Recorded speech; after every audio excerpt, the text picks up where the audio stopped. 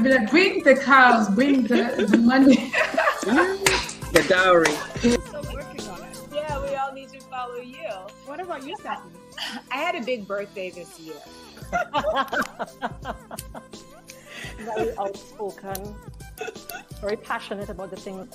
Why do we need this again? I'm trying to understand. It makes no sense to me. But you know, I'm not a Brit, so I can't.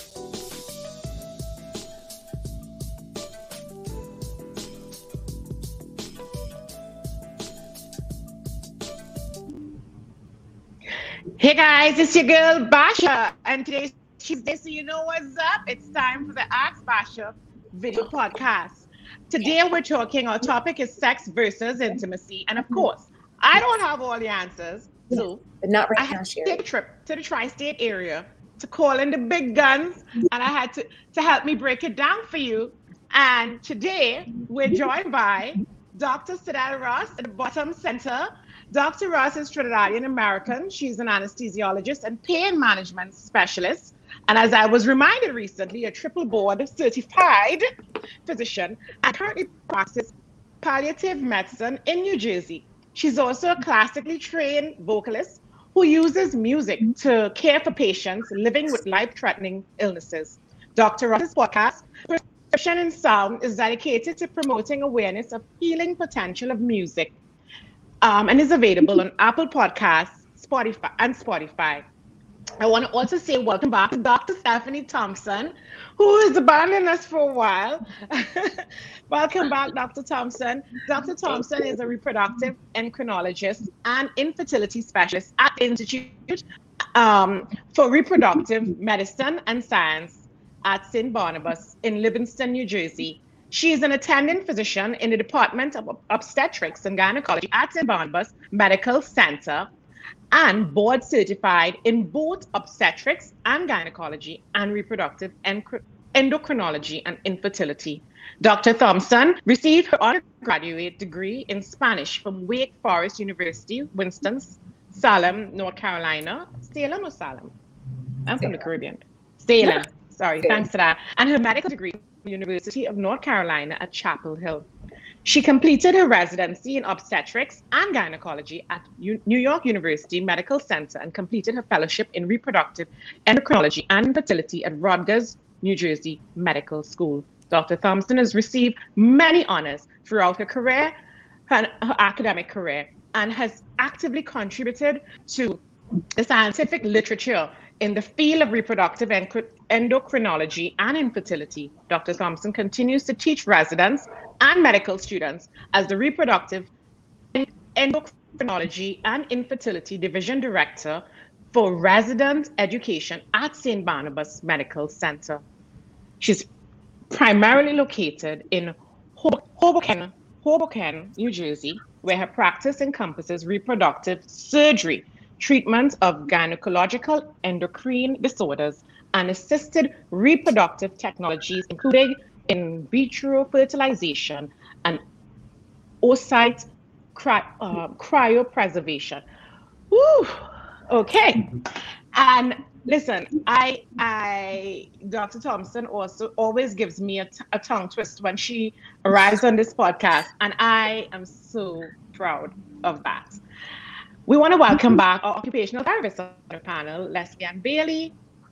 Leslie Ann Bailey is Trinidadian American. She's an occupational therapist and entrepreneur and a graduate of Howard University. She's based in Washington, D.C., and she's also a member of the Howard University. I call it that prestigious group that the Vice President of the United States is. So welcome, Leslie Ann Bailey. I don't remember your sorority, and one can get in trouble for not remembering, but It's okay. All right. Yeah. But I'm so proud of it. There are many of us. You know that. I just want you to know I'm so proud of it. Right. Okay. So I want to say a special welcome to two new queens. And that is Dr. Marie Romney. Dr. Romney currently serves, and Dr. Romney is at the bottom right. She currently serves as the Vice President of Operations for New York Presbyterian Columbia University Irving Medical Center, the #1 hospital in New York and the #4 in the nation per U.S. News. Tasked with overseeing a workforce of 1,900 plus employees force and an operational budget of $350 million in the aftermath of a global pandemic. Dr. Marie Romney is focused on rebuilding employee engagement, streamlining clinical operations, and increasing outpatient volume to drive revenue recovery and growth. A seasonal healthcare executive with greater than 10 years of clinical experience leading multidisciplinary teams, Dr. Romney previously served as Vice Chair of Quality and Patient Safety and Assistant Professor in the Department of Emergency Medicine at Columbia University, where she oversaw quality for the department's 4 ED sites and telemedicine program and helped lead the department's COVID response strategy, including the development and implementation of a COVID remote patient monitoring program. Wow. Prior to joining Columbia, Dr. Marie Romney was Director of Quality, Continuous Improvement, and Patient Safety for the Department of Emergency Medicine at Kings County Hospital Center and Assistant Professor of Emergency Medicine at Sunny Downstate Medical School. Dr. Romney holds an undergraduate degree from Cornell University, a medical degree from Robert Wood Johnson Medical School, and a Master's of Business Administration degree from the Wharton School at the University of Pennsylvania. A Team STEPS Master Trainer with Lean Silver certification, Dr. Romney enjoys leading interdisciplinary teams to drive meaningful change to help improve healthcare delivery. And I have to say that I don't envy any doctor right now spearheading any recovery from COVID. The aftermath,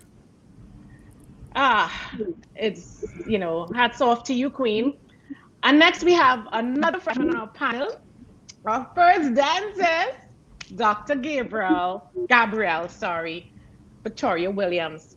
Dr. Gabrielle Williams graduated from Hampton University in Hampton, Virginia in 2001 with a BS in molecular biology. She later graduated from UNC Chapel Hill School of Dentistry in 2005 with a DDS. Currently, she runs her own practice, Piedmont Dentistry Smiles, located in the university area of Charlotte, North Carolina, which was established in 2011. Dr. Williams is a member of the A.J. Williams Study Club and the Old North State Dental Society. She's married to Elijah. Is it Beatty? Beatty. Beatty. Thank you for that correction. I should have asked you before. I'm sorry. She's married to Elijah Beatty, and they have a 4-year-old daughter, Elle. In her free time, she enjoys traveling and belongs to 2 book clubs. Ladies, welcome to the Ask Basha video podcast. It's an honor to have you. No one knows the type of technical problems we had prior to this broadcast, which is a first. But you see, when you are in the room with Powerhouse, things happen. And thank you for your patience. What I love about this broadcast is the fact that we are all female from different parts of the world, different parts of the globe, yet our issues are the same. Today, we're discussing the difference between sex and intimacy. The word sex means different things to different people or genders. When I was a little girl, that word made me cover my mouth, and I attached a feeling of shame to the word sex. No one talked positively about it during those days, and I feel like if I had received a proper sex education and a proper definition of the word, I would have had a healthier perspective. So I'm going to call on my favorite, don't tell the rest of them, Dr. Stephanie Thompson. I feel as though I haven't seen you for a long time. I know. I'm starting with you. Welcome back, Queen. Okay. Thank What's you. up? Thank you. Happy to be here. Yeah, we're happy to have you as usual. And we want to talk about this difference between sex and intimacy.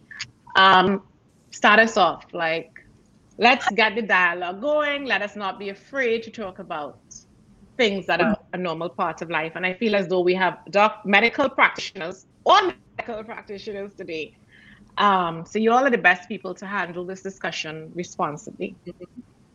I think so. So, I mean, you started off with sex is a normal part of life, but it's been so stigmatized in many cultures, and women's, role in sex and how we should feel and approach it since the beginning of time, right? So, I don't know that any of us, and everyone can speak for themselves, but in our generation, especially me coming from a West Indian family, it was a taboo to talk about sex.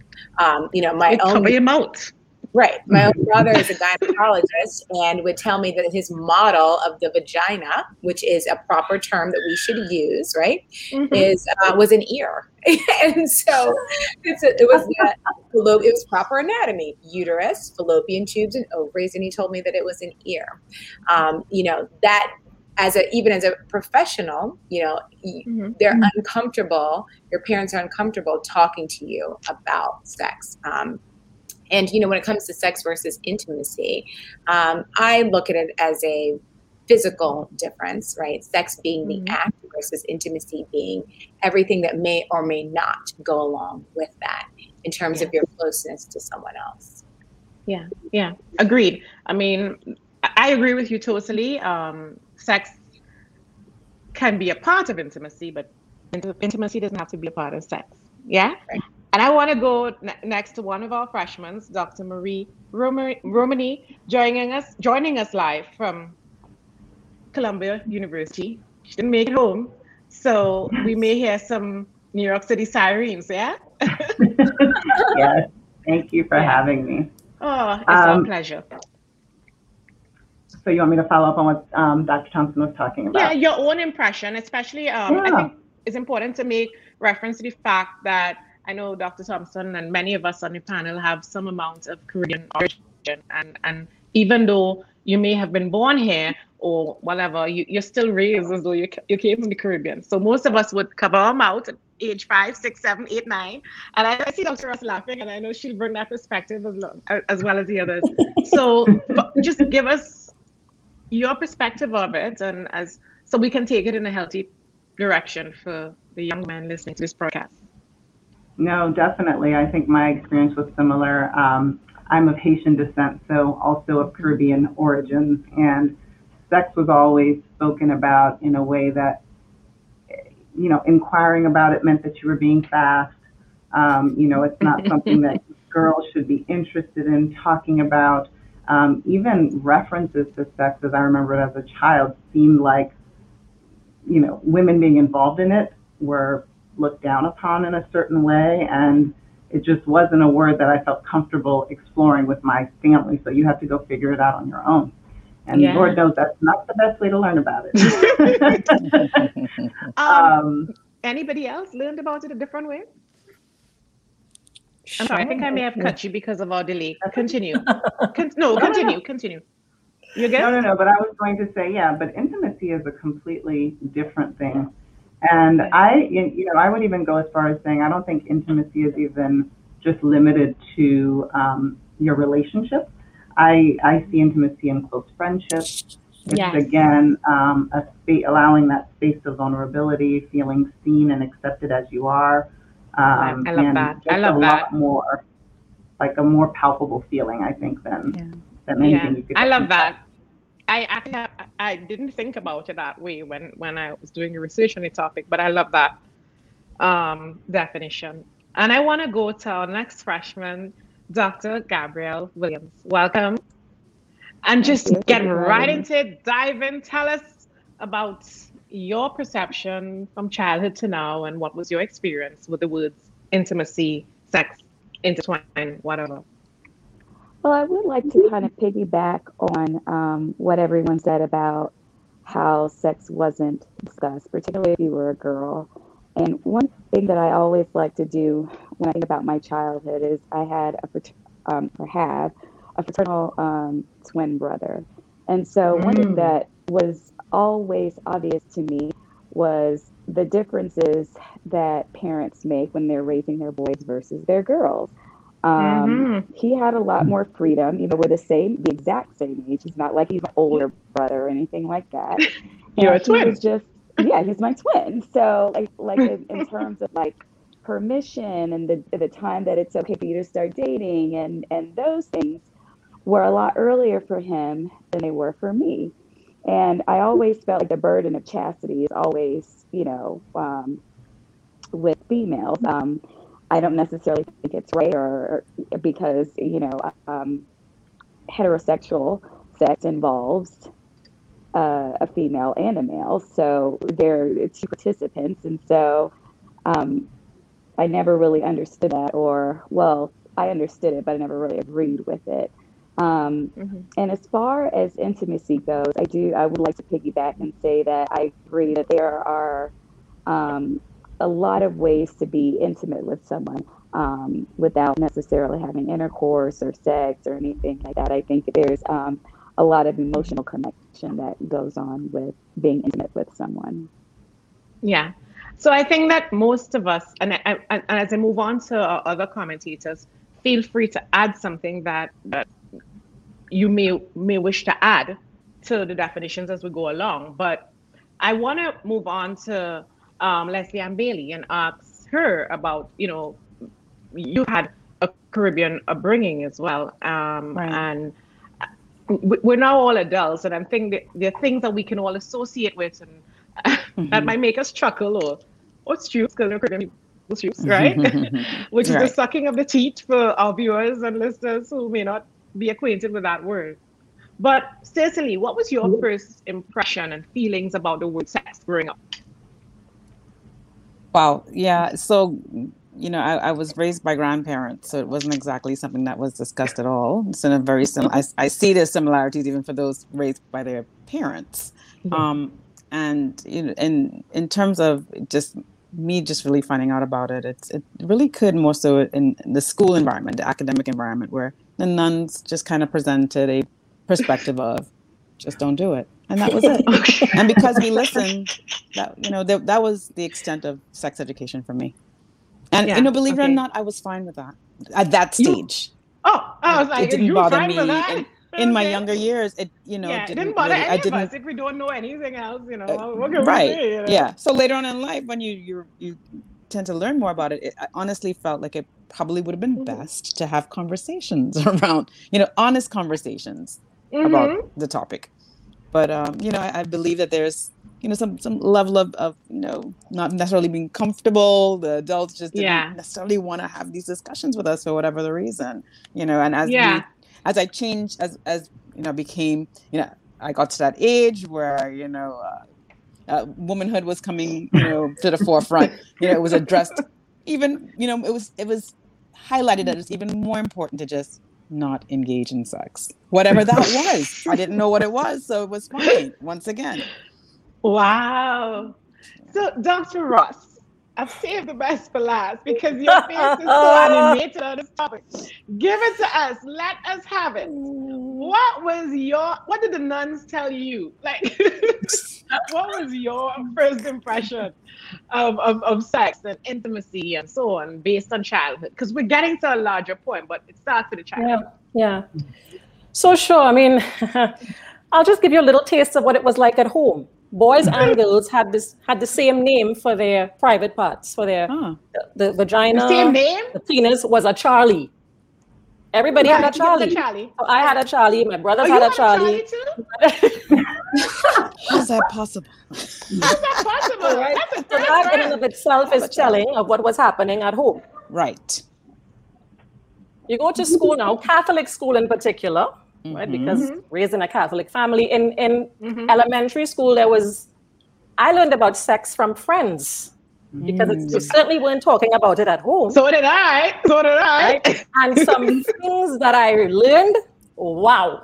I would try to go home and talk about them. And I would see my mother's face turn bright red, and she would like almost hit the roof.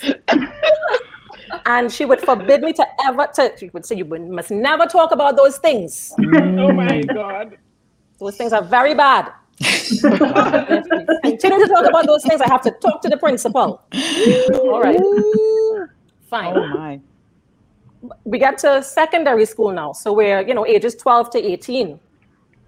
And as Leslie Ann Bailey was saying, the emphasis was on abstinence. That was the focus. Right? When we all know So we're still running parallel. Many girls many young women were already exploring the sexual, exploring the sexual side of themselves and had developed, a sexual identity, which may or may not have been acceptable or accepted, But certainly that was a part of the development that nobody was allowed to express and explore, which was really unfortunate. It really was. And so I remember up until my adolescence and perhaps late teens, thinking about sex as the funky stuff. Like some of my friends and I used to call it the funky stuff. And we used to kind of look down on girls who we knew were sexually active. Yeah, they were doing the nasty. They were doing the nasty. As though it was crazy. Yeah. So it's really unfortunate that's how that we were raised that way. Right. To not appreciate this part of our existence. Right. You know what I find so crazy?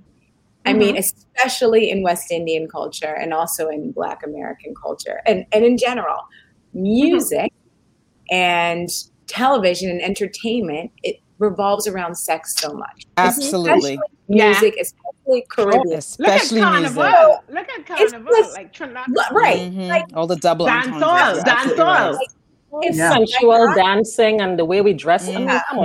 And this hypersexuality to a certain extent on one absolutely to have no sexuality on the other. It makes absolutely no sense to me. I think all the develop a healthy sexual identity. Otherwise you're going all the way over to the left or to the right. And it's so true. Nuts. But how can you not talk about it when it's like surrounds you?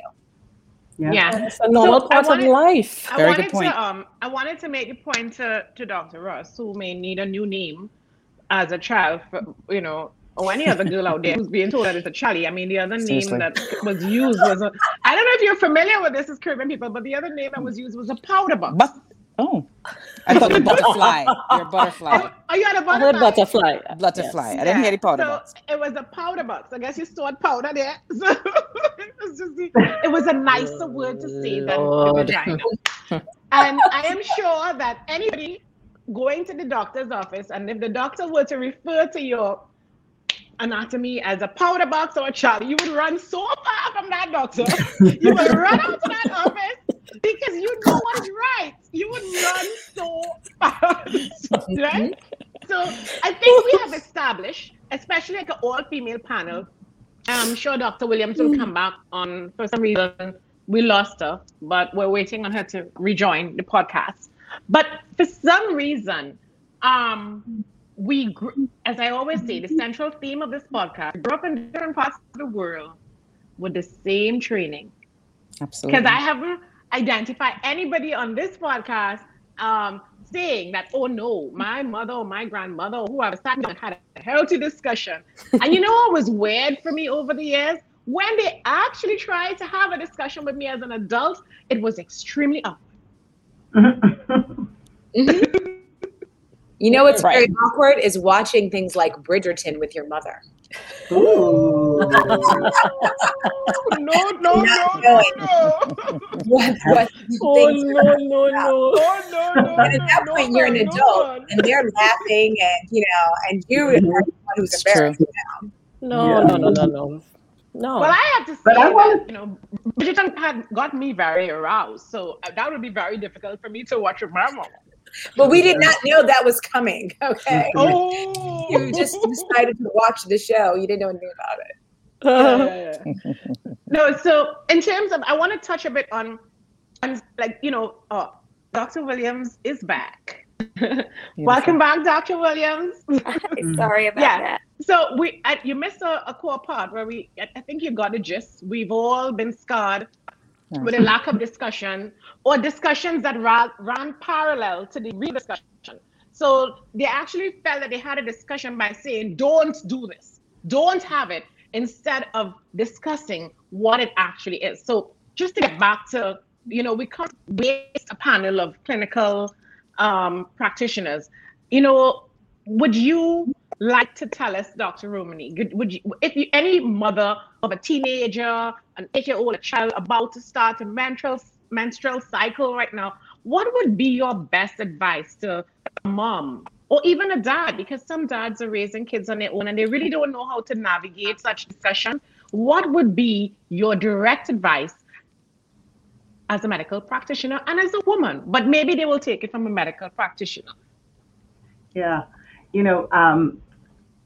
What I want to say is, Dr. Thompson made reference earlier to, how there was so much hypersexuality in the news and in music versus what we were learning at home. The one distinction that I would make is even in that context of hypersexuality, it's, to me, at least from my vantage point, it seems from the perspective of pleasing men or attracting men, and it's not really about your own sexuality. And so the advice that I'd have for parents, mom, dad, whoever, even before we get to the sex part, let's talk about self-pleasure.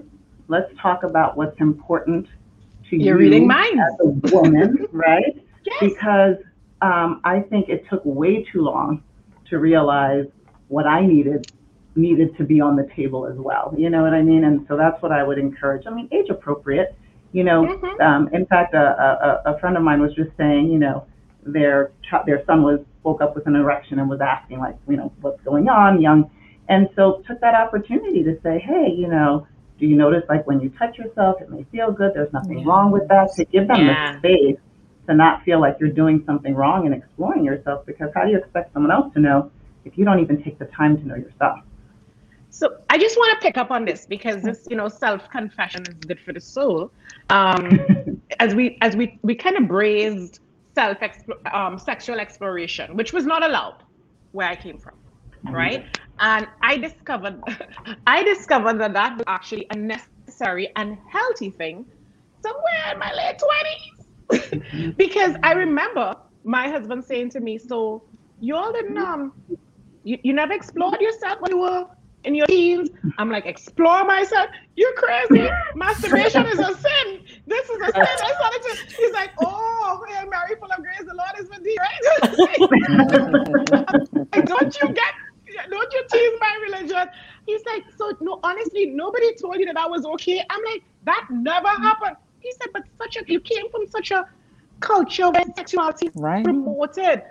People whining in the road, carnival. I mean, you have one of the least. He said, you're telling me that those girls there, y'all never spoke. I can tell you, I can count like 3 out of 5 fingers how many women from my culture who I grew up with that I was comfortable having a conversation about sex with.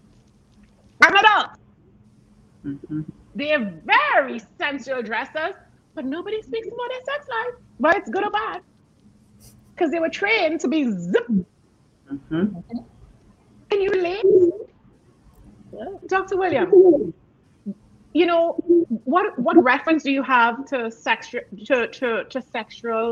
exploration as from your upbringing? Because I haven't heard you reference Caribbean parentage or anything like that. I could be wrong, but I'm not sure about that side of your heritage. I was raised in the American South, and so very, very conservative values. And so from a religious standpoint, masturbation and self-exploration were things that were highly frowned upon. And again, there are a lot of messages of my upbringing that don't necessarily make sense to me now, and that I don't know that I'll pass along to my children, because I think it can be kind of detrimental to their development and happiness. I think that self-exploration, as you all said, once you started doing it, you were probably like, why have I not been doing this longer? And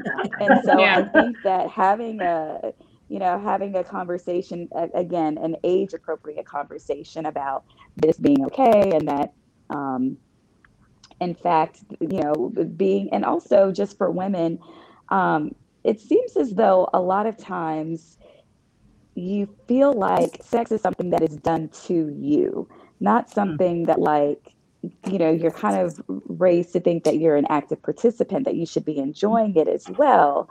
And so talking about it, particularly with our girls at a younger age, I think it's going to be really, really important. Just because I mean, and then, you turn around and, the goal is marriage. And so, why does it need to be the goal? Okay, let's keep talking. I mean, in the southern U.S. when I was growing up, the goal was everywhere else. I was just being sarcastic. Everywhere else, I pretty much. Right. Would you say that? The others, it was a goal. Yeah. I mean, that's what parents raise their kids with, the expectation that they'll get married, right? Yes. Yeah. Right. And so, that it should happen in marriage. That it should happen in marriage. Yeah. And then it should happen in marriage, but then we have no baseline, and so we're just kind of figuring, Yeah, agreed. So it's like, as I said, it's like somebody read this. There's this invisible manual. Sometimes I liken it to a Bible. I don't know if that's the appropriate analogy, but it's the best I have to offer. But we don't know each other. We didn't grow up in the same parts, yet we got the same upbringing as women. A lot of inconsistencies, double standards, everything attached to shaming us. We must reduce ourselves to, it's just something that bothers me and continue. I'm hearing the New York City siren. Are you all hearing that? Yep. Yes, NYC is back, baby. So, I want to talk about the importance of sex versus intimacy in a relationship, because why I started with the childhood is when we eventually marry these guys and we were raised differently, then we come into relationships or marriages with people who were conditioned differently, who actually think that sex is intimacy, and the women who think that too, by the way, because if sex wasn't handled properly, then we can get it twisted. I would be honest enough to say that perhaps in my early 20s, I thought so as well, but is sex more important than intimacy in a relationship? And if not, why? And the question is up for grabs. So, I mean, I'll take a shot at it. I don't know that. So, okay. Is one more important than the other? I'm not sure about that. I feel that for me, and I'm talking from a completely personal perspective, I cannot have a lasting, meaningful sexual relationship with my husband if there's no intimacy in our relationship. Dito. I mean, God knows, like, it's very possible to just have sex with no intimacy. I mean, that happens all the time in other relationships. In many relationships. Marriages too. In many marriages, sure. The sexual act occurs with no intimacy. There's no vulnerability. There's no, here I am, take all of me. I give my entire self to you. Here I am, the good and the bad and the indifferent. I am totally committed and opening and offering all of myself, right? Yeah. To create that kind of not only physical closeness, but emotional and even spiritual connection as well, right? And for me, that is necessary in order for me to have a healthy sexual relationship that can last. So to summarize and to make sure that we are not misunderstanding you, for you it's a deal breaker. Sex cannot come without intimacy. That's what we're saying. There are some moments, some nights when I just, when you just want to, you just have to release. You just need a release. You just need a release. Yes, but I still got to wake up at 5 in the morning. There are those moments. There are those days, those nights when you just want to release. Yeah. But I'm saying for a sustained, healthy sex life with my husband, the intimacy must be there. So that's why I want to qualify that release, because that type of release in a marriage is quite different because intimacy is there on a sustained basis. Correct. You know, that's different from a chick saying, you know what, tonight I need to release. I don't want those chicks out there to get it twisted. Yeah? I'll say, even when I have those moments, if there's no intimacy, then I have a hard time with that, with carrying that out.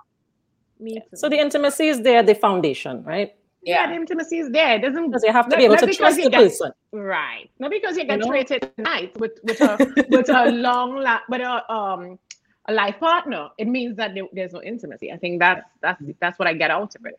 But I wish I felt more like the intimacy didn't matter sometimes. Yeah.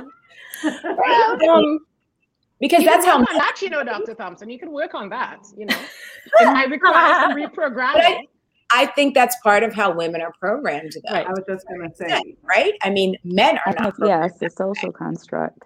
Yeah, it's totally a social construct. And how can you redo that at 40?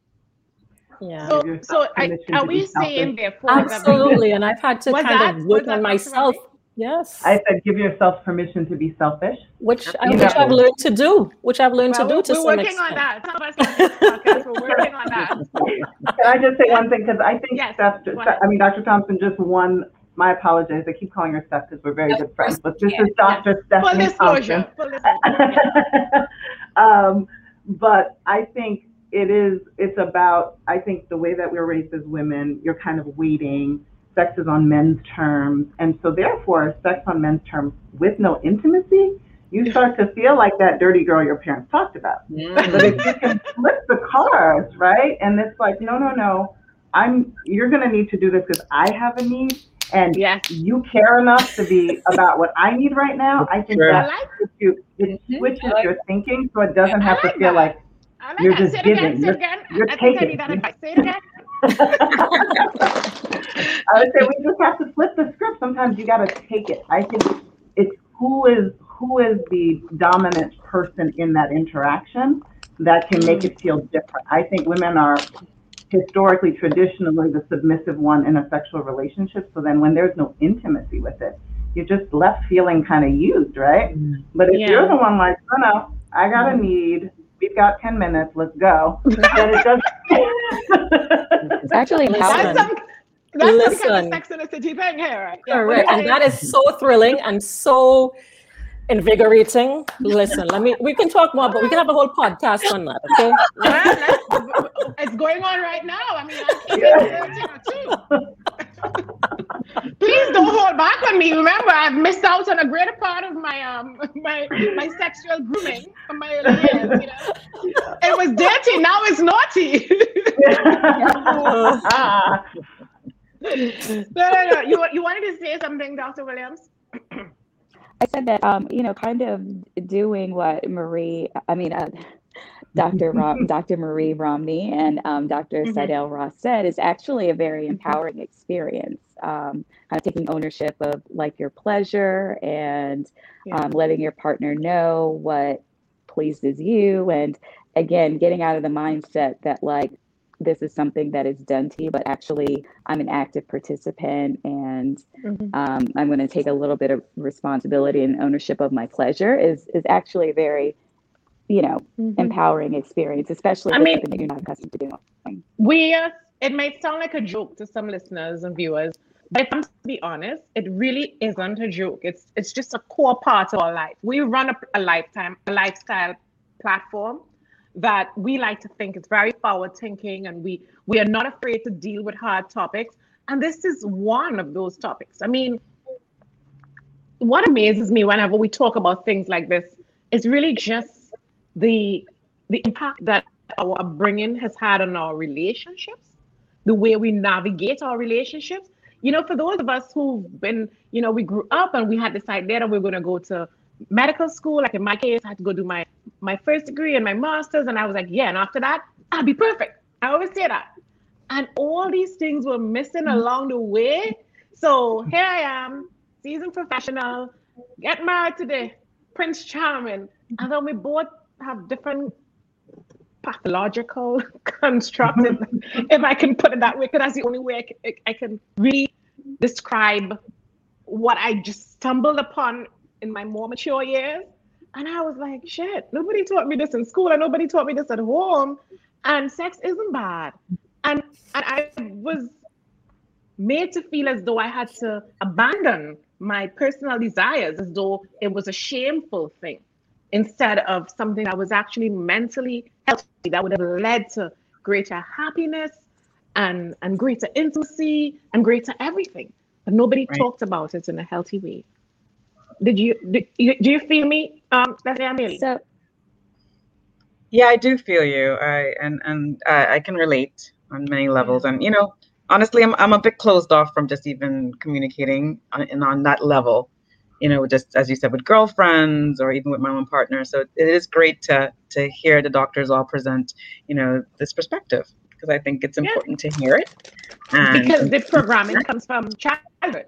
Exactly. And it's bad programming. So we have to change the channel. So that's right. I have to be reprogrammed. So I'm when ready I call you tomorrow to talk about sex, you ready to talk to me about it? That's a little soon. But, give me some time. Take time. Take time, yeah. So I think we're all saying the same thing. I mean, sex is very important to us, but it's really meaningful when it comes with intimacy. And if we were to communicate this to our partners who may not have been programmed that way, men are very visual. They're ready to go on site. I'm like, talk to me. He's like, I don't want to talk. Who wants to talk? No time for that. I'm like, talk? Like, what is talk? What are you talking about? I'm like, Later. Talk. Let's talk. Let's get there. He's like, we're there. But when you figure out that language, you wield so much power in the relationship, right? Because they're so simple in a way. Right. Dr. I'll call you tomorrow. I need more counseling in that regard. I'm now reprogramming, and I just discovered what my problem is. Because remember, I didn't have like all these phenomenal queens available to me to have an open discussion. Very few women. Like I could think about 3 on one hand. So you've been living with this construct of, I should be ashamed to talk about this. This is inappropriate. This is all the things that are not necessarily true. And as a woman of a particular age at a particular stage, I'm still working through these things. Real talk. So on that note, how has your attitude towards an opinion of shifted through the years? Dr. Russ, I'm starting with you. Would you say it has shifted? Where you are now? Where are you now? Sorry. With regards to it. Definitely it has shifted. I no longer refer to it as the funky stuff. There's nothing dirty about it. It is a natural, normal part of life that is to be enjoyed, just like other aspects of my life. And because I am in a safe relationship with my husband, I feel I can be vulnerable with him. We've worked on that. I've made significant strides in that regard. I also feel safe kind of exploring kind of other ways of enjoying ourselves. Again, things that I would never have done or even considered, 3, 4, 5 years ago, because I was still kind of operating under this mindset that, the old programming. Even if, yes, and that this was the act, and this is how you do the act, and, this is the way it's done, and that's it. Kind of very straight-laced, very cold, very clinical, nothing fun about it. Yeah. So, no. Now we are having a lot of fun. Oh, now we're telling us. I'll call you tomorrow too. Now we are into, various ways of enjoying each other. Right. Yeah. Okay. Your daughters might listen to this podcast again. Yeah, so I'm just gonna keep it at that. No, I might sound as though I'm poking fun at you, but I'm really saying that I'm really proud of you because I know the programming you've had, like coming from the Caribbean, and I am very open to a different programming as well. I feel bad for having judged a lot of my contemporaries. You know, when we were in secondary school, you know, and during our adolescence, I remember I was that judgy girl. Yeah. Nobody judged the guys for having sex too early. No, that was them getting experience to be ready for you. Yeah. Yeah. Mm-hmm. Yeah. Imagine. I was that judgy girl. Having these experiences with. Right, exactly. The girl Dr. Russ was judging. Yeah. Those girls. Yeah. who clearly had sexual exploration at the right age. So they're not in midlife crisis now. Yeah. You know? Dr. Romney, would you say that if the sex is gone, the marriage is over? I've often heard that. And I would love all of the women to answer briefly as we go towards the end of this broadcast. Would you say that? It depends on the reason behind it. I think we're not talking about biological. Oh, okay. I forget I'm talking to doctors. Sorry. We're not talking about issues regarded to medical physical impediments. Like, we're not talking about that. That is, to me, till death do us part. But we're talking about healthy individuals who are just not interested to be together that way. Yeah, I mean, that's tough, because it's a form of rejection, right? Yeah. If you're saying everything is working, but it's just not working for me. No. Please don't tell us that you're giving me advice. Everything's working over here at the Power. No. I'm not talking to you. I just want to be very clear. No, but I think so. You know, I think that's where it's coming from. It's what Dr. Sadell Ross was saying. You know, it's all of you, and that includes the sexual intimacy. And so if that's been cut off or is dwindled, there's a problem. There's definitely a problem. People stay in marriages like that all the time. Yeah, and I ask that question to you guys, particularly for that type of person who's listening, who may feel because of their programming, their childhood programming, and they're probably still on that channel, that they have no one to talk to about this, and on the download, they're listening to this broadcast, as they often do, to get some answers. I brought in the big guns. You all the experts, the medical experts. Let them know, is your marriage working if your sex life is over and everybody's tool is function? They're Charlies.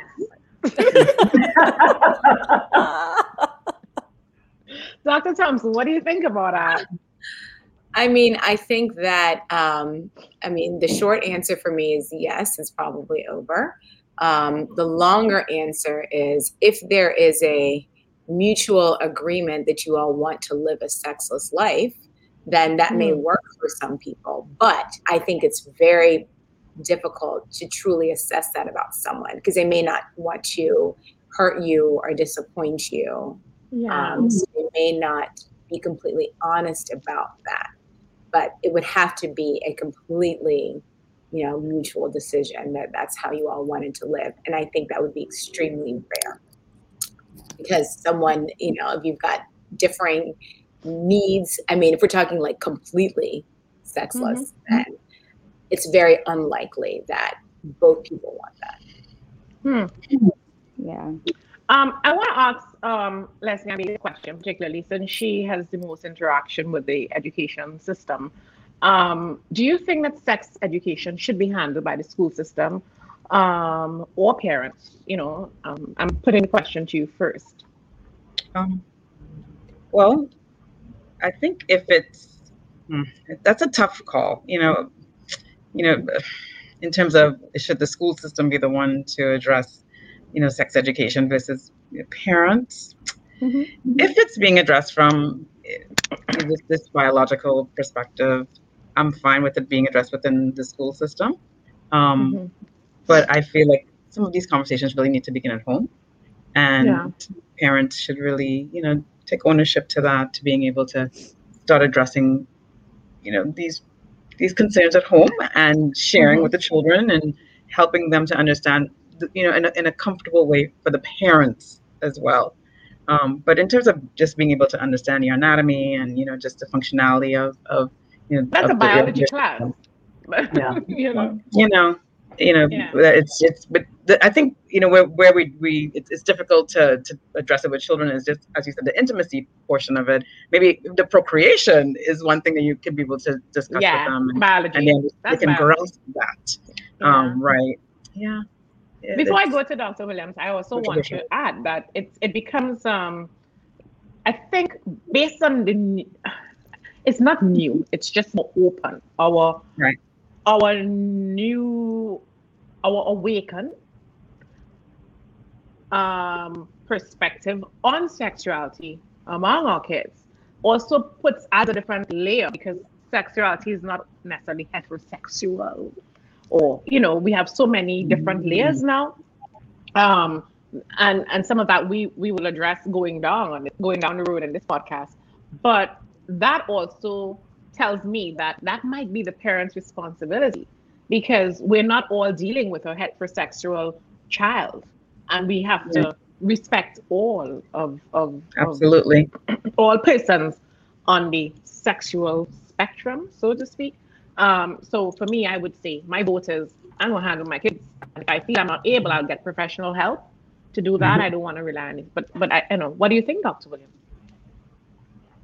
Well, I think that at a minimum, the biology aspect should be taught, because we, you know, I think that a lack of knowledge about those things leads to, I mean, I don't have any figures, but an increase in like teenage pregnancy, and so there are some things that are kind of like a baseline that, you know, no matter what your personal beliefs are, biology is biology. This is how this happens. And so even now, like when Dr. Sadell-Ross was saying that when she was younger, you know, everyone referred to their privates as a Charlie. And so even though like we had different names for our private parts when I was younger, I'm very, very, very intentional about telling my daughter the proper name. And so if I hear my 4-year-old say penis, it is jarring to hear a 4-year-old say penis, because I'm still deprogramming, you know, how I was raised, and 4-year-olds don't talk like that. But I mean, she's giving it the proper name. So for sure, at a minimum, we should be talking about the biology. We should be giving things their proper names, and letting children know, age appropriately, obviously, how things work.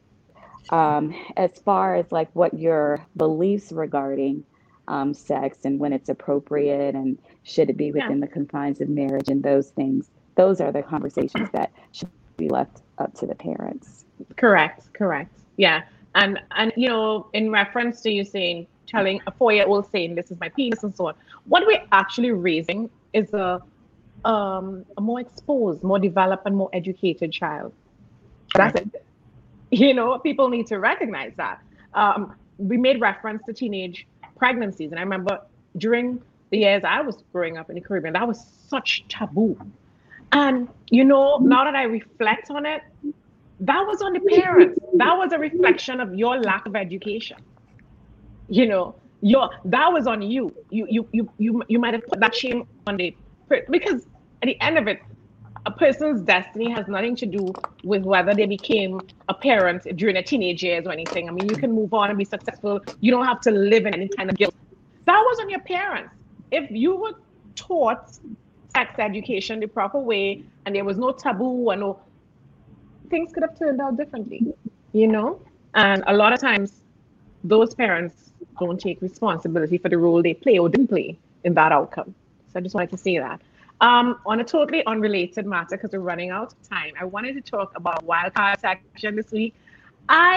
We're just going to have one wildcard topic, and I want to choose it because I was so deeply inspired by this new series on Netflix called My Unorthodox Life, about this Jewish woman who left Monsey, New York, at the age of 43. And I think that was just 7 years old, based on her age now. She was an absolute traditional fundamentalist, as she describes herself. These are my words. And this woman, and this is a message for a lot of our women who are probably going through something right now. They're looking at bosses on this platform and other platforms and saying, well, it's too late for me. I can't do this. And this woman left Muncie, New York at 43 years old. I mean, I have been binge watching this all weekend, and she inspired me and became a boss. She's now the CEO of, I believe, Elite Modeling Group, which is one of the largest modeling. It's actually Elite World Group, which is the agency where all the top models go through and stuff. And she has become a multimillionaire. She now has a reality series on Netflix, and it describes everything. It talks about what women in those types of cultures go through, can't drive, can't wear pants. And this is happening today, right there in New York City and other parts of the world, where women have to stand behind, know your place. This woman actually had, to put it in context of our topic today, sex versus intimacy, did not experience an orgasm with any of her 4 children in her marriage, became acquainted with sexual exploration after leaving at 43, etc., etc., etc. She's such a boss. Her name is Julia Hart. And I want to encourage everybody to to check out Netflix and check out this series, because it really gives you an insight, again, as women. We're from different parts of the world, different cultures, different religion, but we kind of all go through the same thing. It's just up to us what we're going to put up with. So I wanted to share that with you all. And everybody else who's listening, our viewers and our listeners, check it out, My Unorthodox Life. It's eye-opening. There were parts of it that made me feel sad, and other parts that totally inspired me. And I'm like, she's 43, she went, and now she's a boss? Yo, I can do anything I want, And that's what I got out of it. Mm-hmm. Again, I just want to point out that what I love about this podcast is that women play different parts. Leslie Ann Bailey is in DC. Dr. Williams is in Charlotte, North Carolina. Go check out her practice. Piedmont Dentistry, is it? Is that the correct term, Dr. Williams? Yes. And I mean, the information on everybody's or details, there are links to their Instagram, everything is in the body of the article associated with this broadcast. So if you want to find them, you have no excuse. Full disclosure is on our site.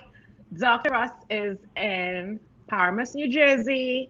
And Dr. Marie Robbie is coming to us live from Columbia University because she's going to work. And you soon hear the sirens again. And, of course, Dr. Stephanie is in New Jersey as well. And these women are phenomenal. Go check them out on their various social handles, all of which would be in the body of this article. Ladies, all good things must come to an end. I wish I could stay with you forever, but you all know how long this has been for us. This is what I try to do every week. I try to bring you the most outstanding women from around the world. This platform, we're just getting started. It's a revolution. I want to leave you with this. Surround yourself with women who will lift you up. If anybody is trying to do otherwise, you need to put them on ice. Everybody has the right to happiness. You are who you think you are. It is never too late to create the life you want. Surround yourself with happy people, because unhappiness is contagious. What people are saying about you is not your business. Remember to be careful what you say about each other, because it takes one to know one. Ladies, to quote our son Russ, who has autism, you did a great job, son. Thank you for watching, guys. Thank you for listening. It's your girl, Basha. Until next time, remember that happiness heals. We're out. Ciao. Bye.